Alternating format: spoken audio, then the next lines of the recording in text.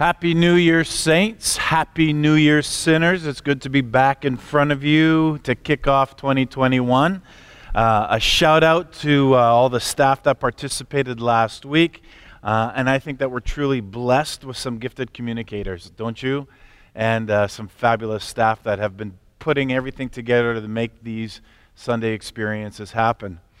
We're kicking off a new series. It's entitled Hearing God's Voice. And I'm going to be looking at this for the next 4 weeks. And that's my title with little subtitles that go along with it. And then after that, in February, we're going to be talking about failing faith. And the reason I've sort of put these two together in such a way is because I believe that this is a process that we actually all go through, all of us. We all desire to experience something bigger in our lives, in ourselves.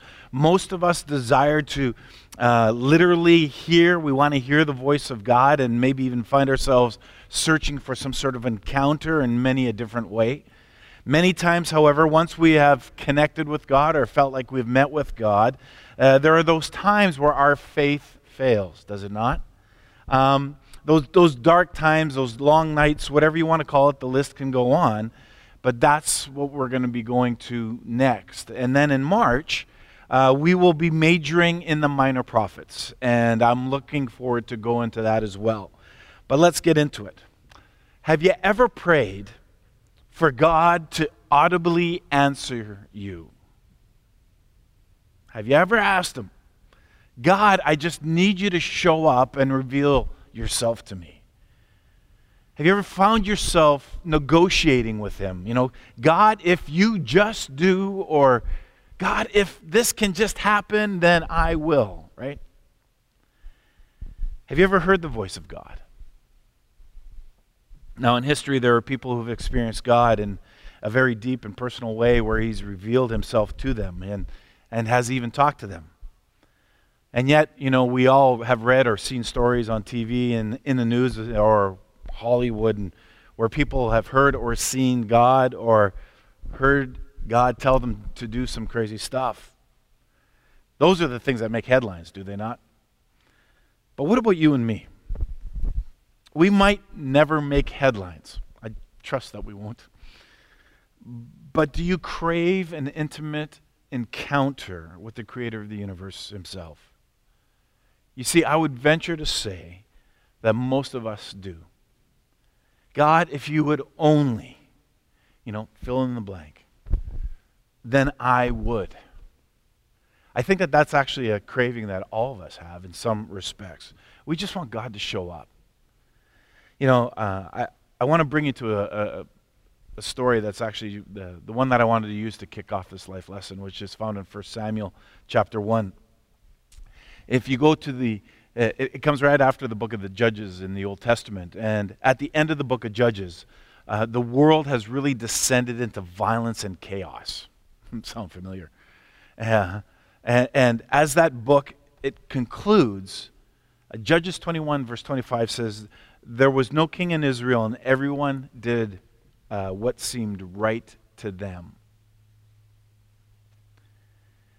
And so what we see is their selfish desires are often wrong morally, socially, personally, and now society's in a disaster. And consequently, God was silent for a time. Israel is in a very dark place. It's waiting for a light to enter, which is usually the case in the story of the people of God. And God has a plan. So in 1 Samuel, we're introduced to this man named Elkanah. I can never get the names right. Like, I study Scripture and I can never get them right. Elkanah. There we go, I said it. And he happened to have 2 wives. I don't even want to go there today. I'm just going to tell you what the story says.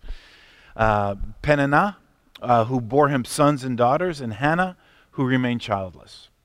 Now, Peninnah took full advantage of this, deeply wounding Hannah's spirit by flaunting the fact that she could bear children while Hannah could not. And it's apparent that Peninnah had no grasp of the fact that God had purposely prevented Hannah from conceiving children up to this point. Although Elkanah sought to comfort Hannah, Hannah suffered a lot. We can only imagine. Some of you probably can even identify with Hannah here.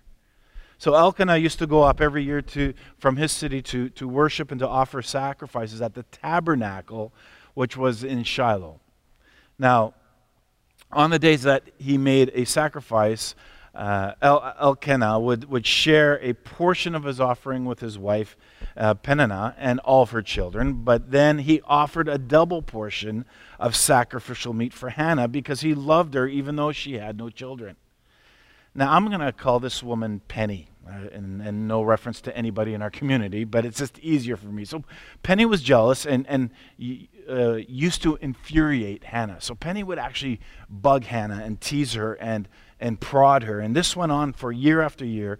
And every time Hannah went to the tabernacle, Penny would continue to poke her, as she often did. And so Hannah would go in, she would go through the religious custom, and she would weep.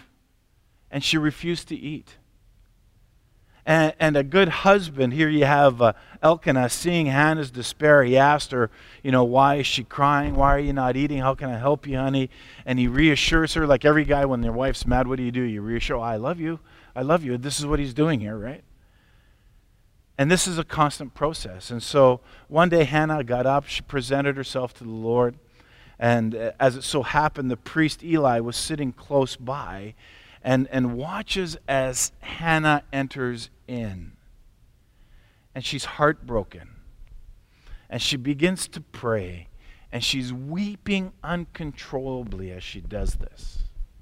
So you see what's going on. A person's going into a place to worship and just loses it. Just loses it. And she's weeping and she's muttering and there's snot and bawling happening. And 1 Samuel 1:11, Hannah pours out her grief and she asks God, don't forget me. And she requests of God, listen, God, just give me a son. And then I promise, if you give me a son, this is great, right? Then I promise to give him back to you. God, if you, then I will. Look at her prayer.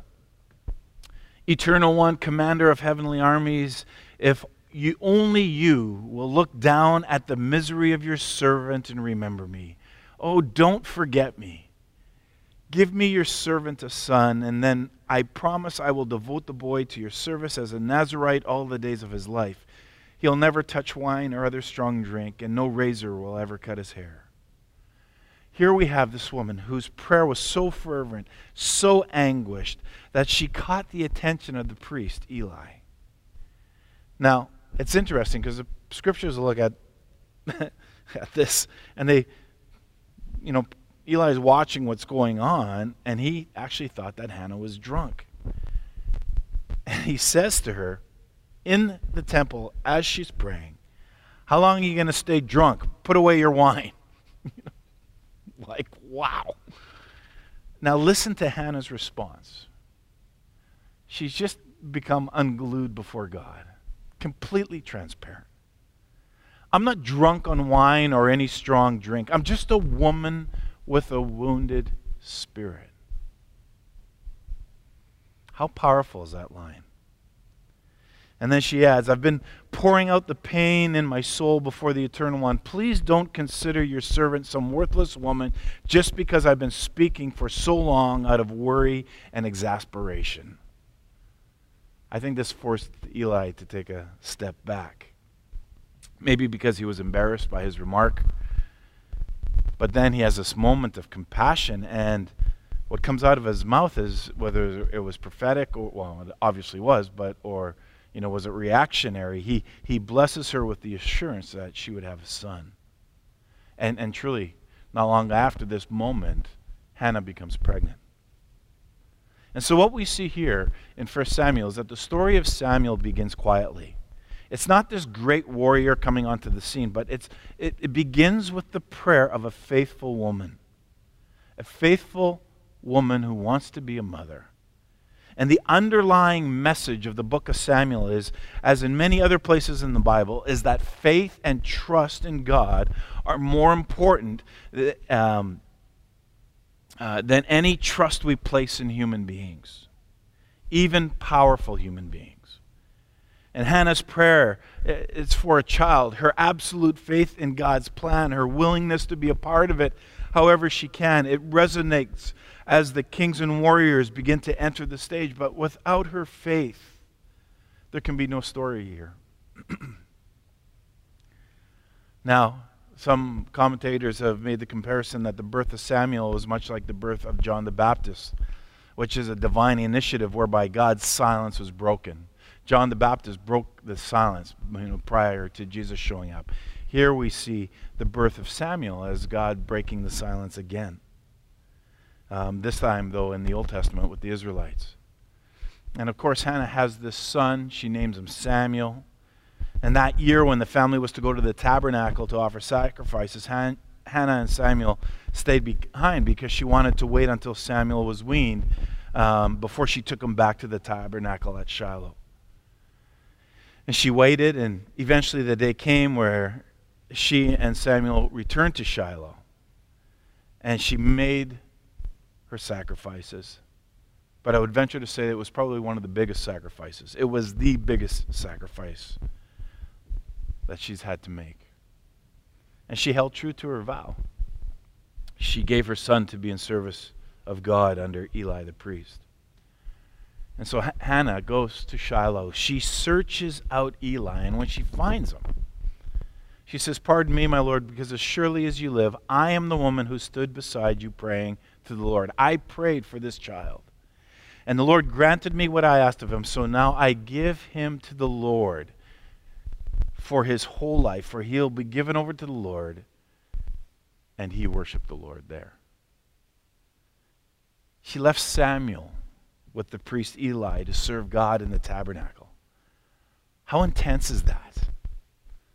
And that's the close of chapter 1. But as you flip the page to chapter 2, the author now includes a psalm of praise that was composed by Hannah. You need to take some time today just to set aside 1 Samuel chapter 2, verses 1 to 10. Begin to read her praise. And what I find fascinating is that although she doesn't hear an audible voice of God, she witnesses God's work firsthand in her life. This prayer is poetry. It's a psalm of praise to God. It was divinely inspired, so much so that God had included it in the scriptures for our edification, for our instruction. And this prayer was prompted by God's answer to Hannah's prayers for her son. And when you read it, you'll notice that it's God-centered. You know, Hannah doesn't dwell on her experience. She dwells upon God, upon His sovereignty, upon His power, upon His grace. And one thing you may notice is that in Hannah's prayer that is actually quite similar to Mary's prayer in Luke chapter 1, verses 46 to 55. And makes me wonder whether or not Mary's words were actually influenced here by Hannah's, what we would call psalm or prayer. And so God heard Hannah's prayer. As a matter of fact, He didn't give her just one child, but several, as we find out later on. And from her experience, Hannah could see and rejoice in the sovereignty of God. She could see that God is a God who elevates the humble, elevates the broken, who humbles the powerful and the proud. And what God has done for her, she knew God would do for others. So you got to look at this woman and go, man, what faith she had. And so she praised this psalm. She saw God's hand in her life and knew that it was just a sample of God's work amongst all of His people. I wonder if Hannah ever took time to take a step back and to see the reason for her suffering. That would be an interesting concept that we'll be approaching in February. See, in her childless days when Penny was constantly rubbing salt in her wounds, Hannah can only trust God, that God would somehow cause her circumstances to turn out for the good, even though she was in a mess. And so they did. And in time, Hannah was so eager for a son that she vowed that she would dedicate this boy to God, that she would literally give him up. And I can't help but think how difficult it was for Hannah to literally place Samuel into the hands of Eli, especially because of what we know of the sons of Eli and Eli himself. See, Eli's sons were a couple of sleazy priests. But Hannah did know that God had a very special purpose for Samuel. And he had to be raised by Eli. He had to grow up in the house of the Lord so that he could be Eli's replacement. And it's only that when we look back that we can see how God used Hannah and her suffering for her good and for his glory. As I said earlier, Eli's sons were exceedingly wicked. Scripture says that they treated the Lord's offering with contempt. And not only did they sin in regard to the offerings, they also sinned by having sexual relations with the young women who worked at the entrance of the tent of meeting. Scripture says that Eli was getting old and tired and that he would verbally chastise his sons, but he never followed through on them. And at the very least, when you think about it, when it came to Old Testament law, Eli should have dismissed his sons from their duties, and by Old Testament law, he should have actually stoned them. And yet, at the same time, when all this was going on, the boy Samuel grew tall and wise in the ways of the Lord, in the favor with God and the people he served. Scripture tells us that the days were numbered for Eli and his sons because of how they disrespected the office in which they served and the God of whom they served. And all that to say is that this is where we pick up our story. This is where we kick off our series. And we need to take a look at this young man, and we don't know his age for certain, but we guess that he's anywhere between 11 and 12 years of age. We see that his path of life have been directed for him since his birth, even before his birth. And we also know that his name means God has heard. And so Samuel lived in the tabernacle, not the temple. Now you probably picked up, how come they're not going to temple? Jerry's always saying temple. This is tabernacle. Now remember, this is before the temple that Solomon built in the Old Testament. This is the tabernacle. The tabernacle was like the tent. It was still the dwelling place of God, but it was more tent-like. And at this point, it was in Shiloh. So we're talking pre-Solomon days, the landmark temple in Jerusalem. This is all before that. And what we know, again, that tabernacle is the dwelling place of the Lord. We know that Samuel received a family visit every year from mom and dad. It also included in that visit was a care package where the Scripture says each year mother made him a little robe and took it to him when she went up with her husband to offer the annual sacrifice. So here the guy got a care package every year from mom and dad. And so we see this young boy's life has been directed from the day of his birth, but a time was coming when he would need to make a decision. Would he follow evil, the evil practices of the day in which he lived? Would he follow what the sons of Eli are doing? Or would he follow God? Pick up the story, 1 Samuel chapter 3.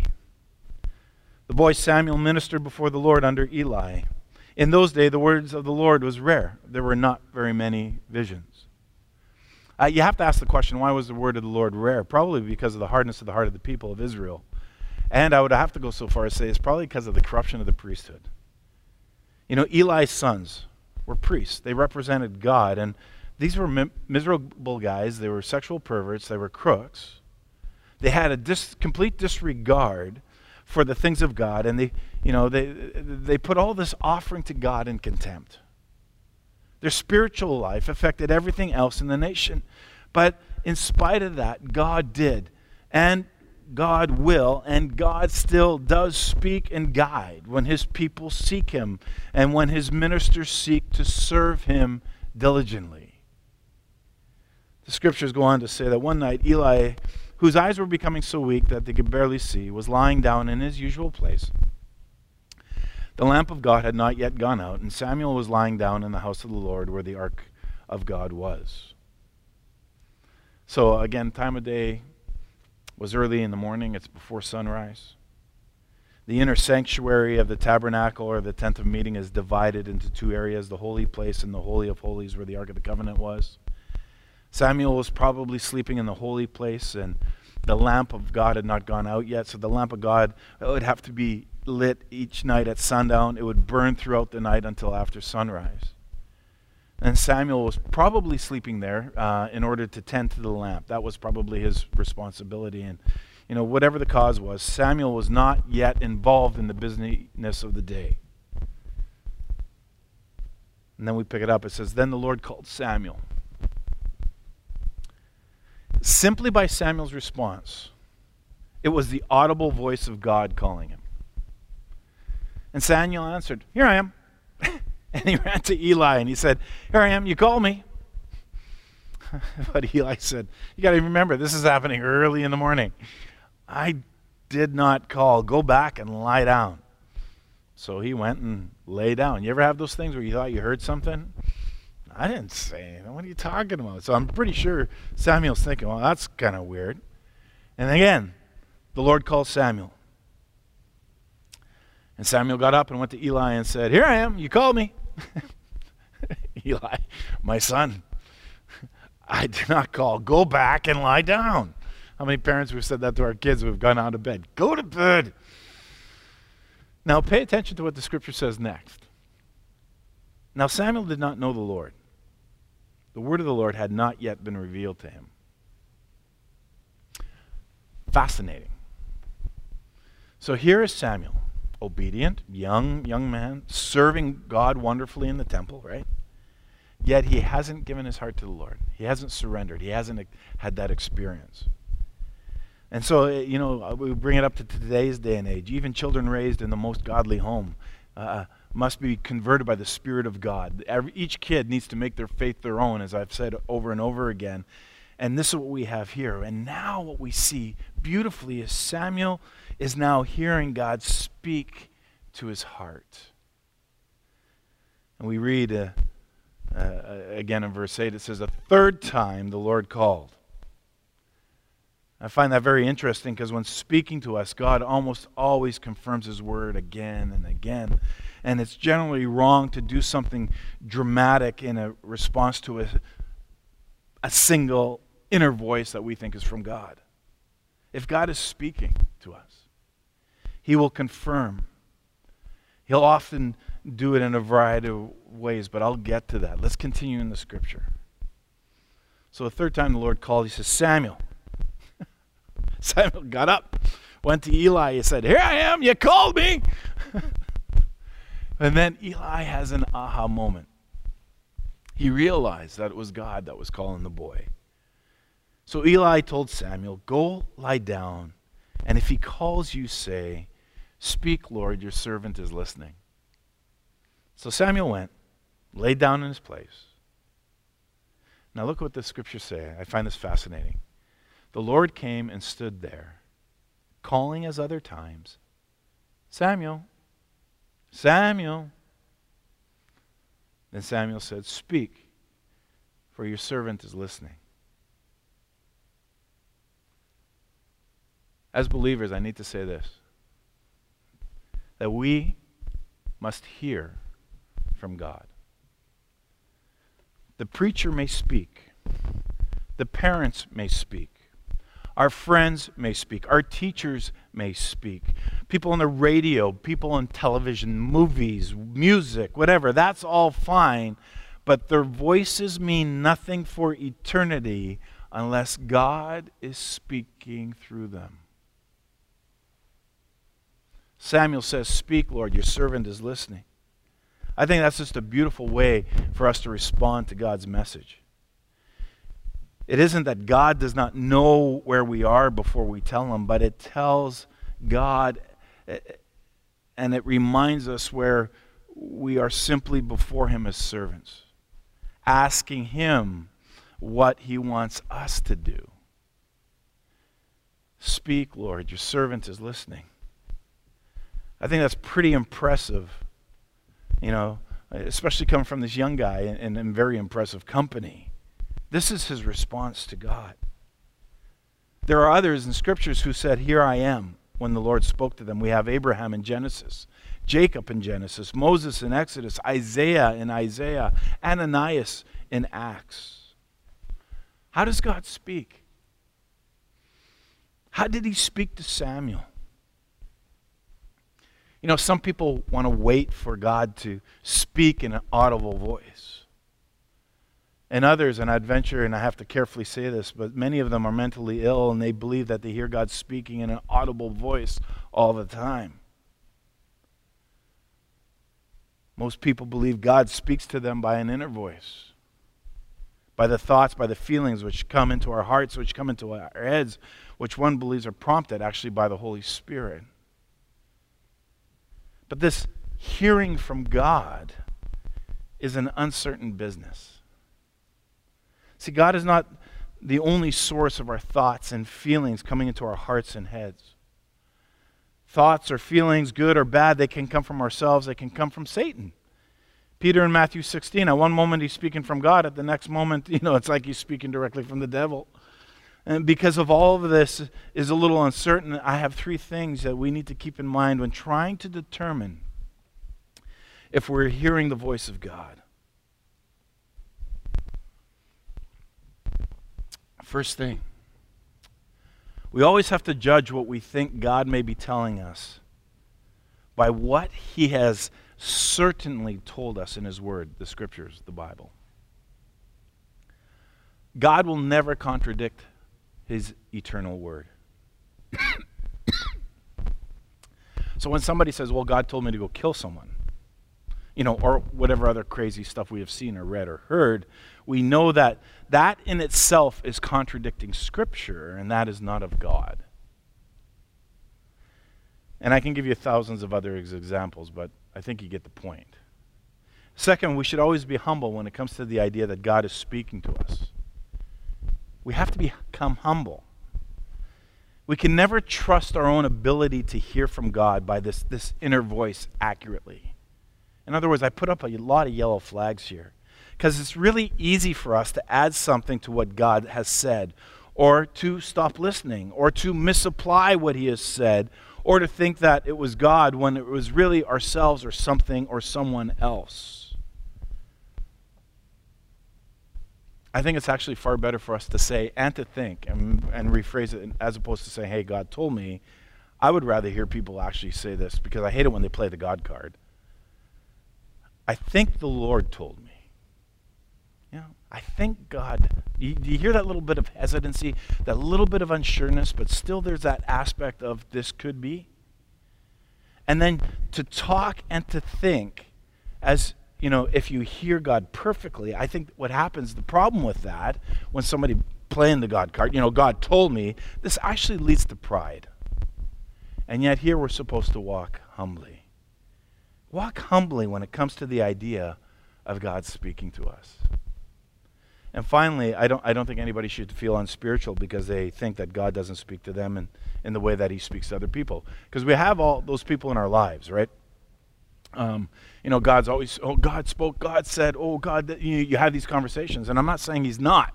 But there's some of us who go, that's not me. He seems to be speaking to everybody else. How come he's not speaking to me? Well, I'll say this. If you really want God to speak to you, and to speak to you the best way is for you to get into his word, for you to get into Scripture, for you to get into the Bible. But you know why? Because we know that he has spoken there. And as you begin to read the words, they begin to jump off the page. They begin to penetrate our minds. They begin to penetrate our hearts. They begin to penetrate our lives. And you cannot overestimate the importance of reading the Scriptures to hear the voice and the heart of God. This is something, as your pastor, I have to say this, that we should be implementing daily in our lives. Are you reading? However, there are times where the voice of God can be drowned out by the activities in our lives. Think about it. The voice of God gets drowned out when your phone rings, especially if your Bible is your phone. The voice of God can get drowned out when our emotions are upset. The voice of God can get drowned out when we're tempted to sin. The voice of God can be drowned out when someone or something changes or affects our life. Or on the other hand, We can hear the voice of God in spite of whatever the world is throwing at us. You can hear the voice of God even when we're at work and focused on a project. The voice of God could be heard when our phone rings. The voice of God could be heard even when our emotions become upset. The voice of God can be heard even when we are tempted to sin, and the voice of God can be heard even when somebody changes something or something affects our life. What makes a difference? I wonder if we've made the decisions and taken the actions so that we are tuned to hear God's voice. Have we taken the time to let God condition our hearts so that we are open to His voice? Have we taken the time to hear His voice through the Scriptures and allow Him to speak to us through the Scripture that day? Have we set time aside to listen to Him during the day? What do you think that Jesus would do? WWJD. You would think that God the Son, who came in the form of a human, would have this direct connection with God the Father, therefore have no need of prayer or of hearing the Father's voice. But it's interesting because when you look at Luke 5:16, Jesus withdrew to lonely places and prayed. Luke 6, one of those days, Jesus went out to a mountainside to pray. He spent the night praying to God. And then Paul encourages us in 1 Thessalonians that we should pray continually. So think about it. I want to hear God's voice. So what does this say in our part of the communication? I think we need to be the explorers. And this doesn't discontinue the idea that God will approach us. But Scripture does say, seek and you will find. Why is it that two people in the middle of the same set of circumstances, one person hears God and the other one doesn't? Is it because that one person knows God's voice and talks with Him on a regular basis and the other person doesn't know God's voice and their only attempts of communication is only when they're in trouble? Oh, God, help. How much time do we, in our fast-paced, technological-driven North American society, do we as Christians put in our relationship with God? So if hearing the voice of God is a goal in our lives, can we ever find a place in this fast-paced world to do that? Which really actually means, when it comes right down to it, we need to examine our life. And maybe this time of red is good for us.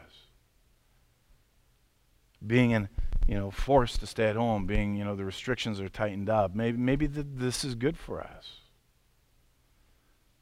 Now, don't get me wrong, I hate every minute of it. I'm just asking the question. Are we willing to get up earlier so that we could spend some time listening to the voice of God? Are we willing to put the phone down, to turn off the TV or the computer, or to unplug the iPad, just long enough to spend some uninterrupted time with God? Are we willing to cut our evenings a little bit shorter so that we could stay awake? Or cut our evenings shorter to go to bed so that we could wake up earlier to meet with God? Are we willing to read more Scripture? When we're saying we're just so busy. That's actually one phrase I haven't heard in almost a year. I'm so busy. Busy, busy, busy. Is that of reality or necessity? I think, or is it just due to our choices? And I think our choices have been limited over this past 8-9 months. And maybe setting time aside for spiritual growth and growing in our relationship with God also requires that we learn to recognize the voice of God. Don't you wonder what God's voice sounded like those first 3 times He called to Samuel's name? And yet Samuel thought it was Eli. Did the voice of the Lord really sound similar to Eli's voice, or was it just that Samuel had never heard someone calling his name in the early hours of the dawn besides Eli? Like, that would be the only one calling him. But either way, It took a while before Samuel recognized the voice of God and responded directly to him. I think in the same way, it may take some time for us to be able to discern the voice of God during our growth and our maturity as Christians. I remember being years ago, I was asked, how do you know if it's God speaking to me or just some part of my own desires or if it's just my own imagination? And that question is not just years ago, that question is almost constant. Hence our series. But I like the way that somebody else put it. This is how they described it. Imagine that you're hired to open up an office in the north of Churchill. Your boss gives you a high-tech looking two-way radio, a policy procedure manual, and tells you that you're going to receive your instructions once you arrive, so off you go.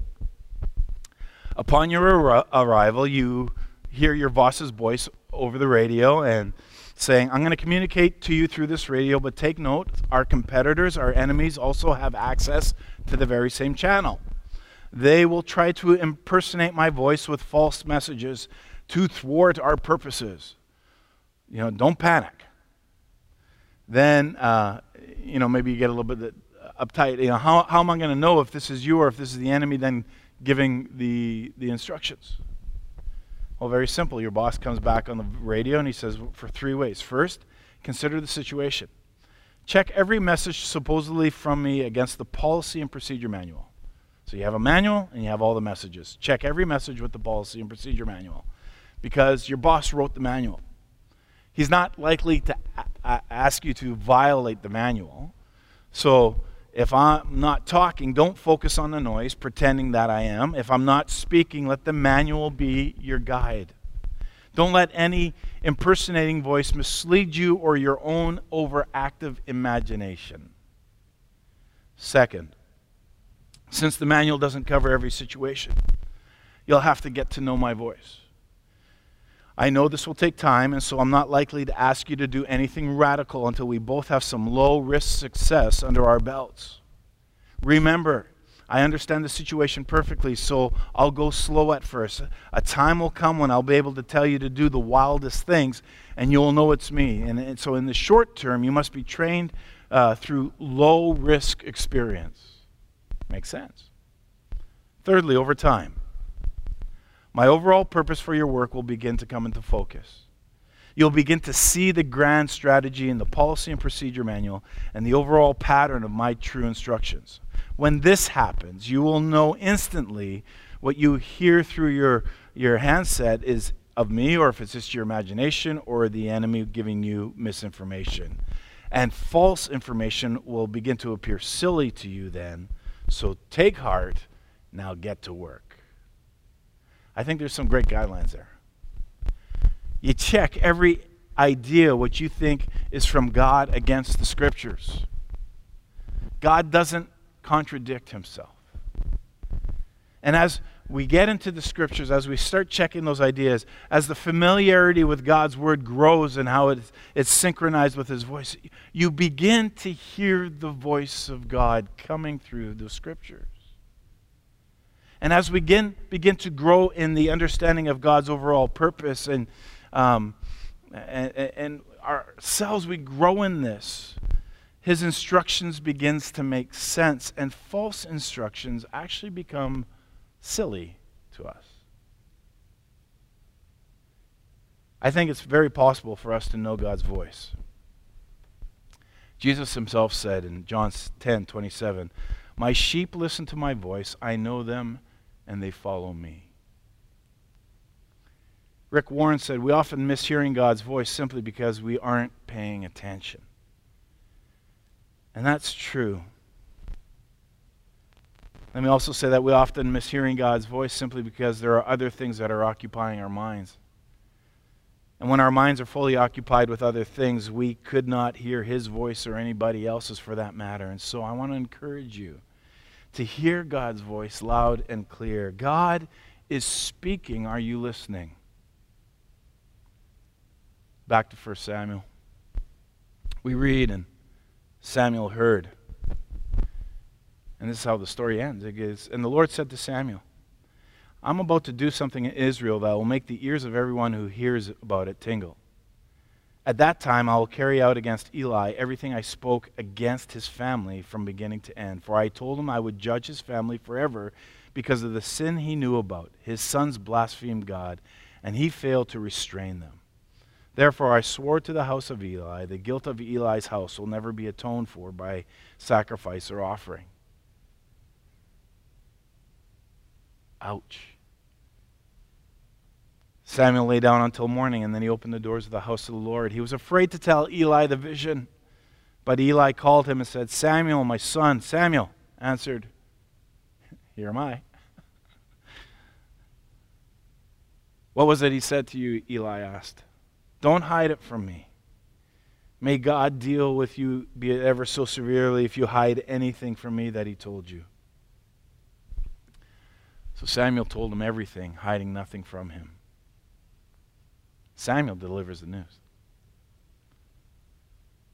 Then Eli said, He's the Lord. Let him do what is good in his eyes. And the Lord was with Samuel as he grew. And he let none of Samuel's words fall to the ground. And all of Israel from Dan to Beersheba recognized that Samuel was attested as a prophet of the Lord. The Lord continued to appear at Shiloh, and there he revealed himself to Samuel through, how? His word. So when Eli hears God's message to Samuel, without question, it's a message that surely breaks his heart. He knows his sons have dishonored God and deserve punishment. His willingness to honor God's message here is truly a measure of his faith when you think about it. This is one of the many places in the book of Samuel where we can recognize the justice of God's plan and still share some sorrow with those who will suffer because of it. God spoke and Samuel listened, and if you read further on, he obeys. Hearing and obeying is more than just being important. A better question would be, is hearing and obeying the voice of God given an important place in the makeup of your life? Is it given a place of utmost importance, or is it given a place of mediocrity? See, Samuel, just like each of us, was faced with a decision that would impact the rest of his life. And see, unfortunately, some people don't listen at all. Some people don't realize that God is speaking because they don't understand the delivery method. Some people don't think God is speaking because they can't hear for whatever reason, or they're just simply too busy. They're just too distracted with their own life, or they just think like the man did with his wife that maybe there's not a problem in the marriage. Maybe there's a problem with God. When we submit to the will of God, then we will hear the voice of God. When we focus on God, when we settle down, when we stop letting life's distractions block us, then we will hear from God. You know, too often we go to God with a very long list of things we covet in our lives and hope that God will respond like a genie in a bottle, right? And grant our every wish. You know, God is not our genie, but our creator, and as such only offers what will be good and draw us nearer to him. Romans 8:28. The relationship between God and us is not established based on finding commonality, but based on us submitting to his authority to rule our lives. And so, if we want to hear God's voice, then we must become like Samuel, and with solemn silence of mind, total submission of heart, say, here I am, your servant is listening. Speak, Lord. So what are some key takeaways I want you to have this morning? Number one, understand that God desires to speak to us. God didn't just create the world and walk away. God desires to speak to us and to have a relationship with us. God has always taken the initiative in speaking to man. We just need to learn to listen. Number two, we don't always hear very well. What? Right. Sometimes we're like Samuel. We don't hear very well, but we need instruction. You know, Samuel didn't recognize God's voice until Eli explained it to him. And sometimes we're like Eli. You know, we do not hear from God because we are spiritually sluggish. But remember, it took Eli 3 times to figure out what was going on. But sometimes we're like Eli's sons, and we don't hear from God because we have closed our ears to God's word and we're disobedient. And so you can't expect to hear from God when you are covering up your ears. Number 3, God speaks to us primarily through His Word. You know, I have to say this. God rarely speaks directly to people. Even in the Bible, God rarely spoke directly to individuals. Samuel was one of the exceptions. He's not the rule. Most people in the Bible receive God's word through a prophet, which was verified by God. Today, we primarily receive God's word through the Bible, which is God's written word through men, and that comes to us. We need to come to God's word with reverence, with expectation, saying like Samuel when we open it up, "Speak, Lord, for your servant is listening," and then let God apply the word to our hearts and let Him apply it to our minds. Number 4, God is patient with us. Remember that. I love the way that God keeps coming back to Samuel. 4 times. 4 times God calls Samuel's name before Samuel actually gets it. So God is remarkably loving and patient. And I think if you approach the Bible with a sincere and listening heart, God will speak to you through His Word. You may not get it the first time, but keep coming back. Reread it over and over again. And like maybe today you don't have a relationship with Jesus. I need to say that He did die on the cross to pay the penalty for your sins and mine so that we could be forgiven, so that we could be restored to this right relationship with God. And if you would like to talk further or to explore that further, I would just simply invite you to contact us, either at the 226-7254 number or info@Soul Sanctuary, and somebody would be there to gladly talk to you, to guide you in this process. And number 5, God has spoken to us through Jesus. See, the book of Hebrews says that in the past, God spoke to our forefathers, through the prophets, at many times in His various ways, but in these last days, He has spoken to us by His Son. Do you want to know who God is? Look at Jesus. All the Old Testament prophets looked forward to Christ. All the scriptures are fulfilled in Jesus. When God sent Jesus, it was as if He said, can you hear me now? Can you hear me now? Good. God has never stopped speaking to us, people. The Bible is how He speaks to us mostly today. However, He will speak directly to your heart if we are ready to listen and open up the door of our hearts, and He'll come in and He'll talk with us. God is speaking. Are you listening? In ancient times, the one who blessed extended his hands for a blessing. Those receiving blessings did likewise. If you want a blessing, just put it up, and here it is. Go now, listen for the voice of the Lord, and follow wherever it leads. Don't be dominated by anything. Allow no room within yourselves for deceit, but offer yourselves as a temple for the Holy Spirit.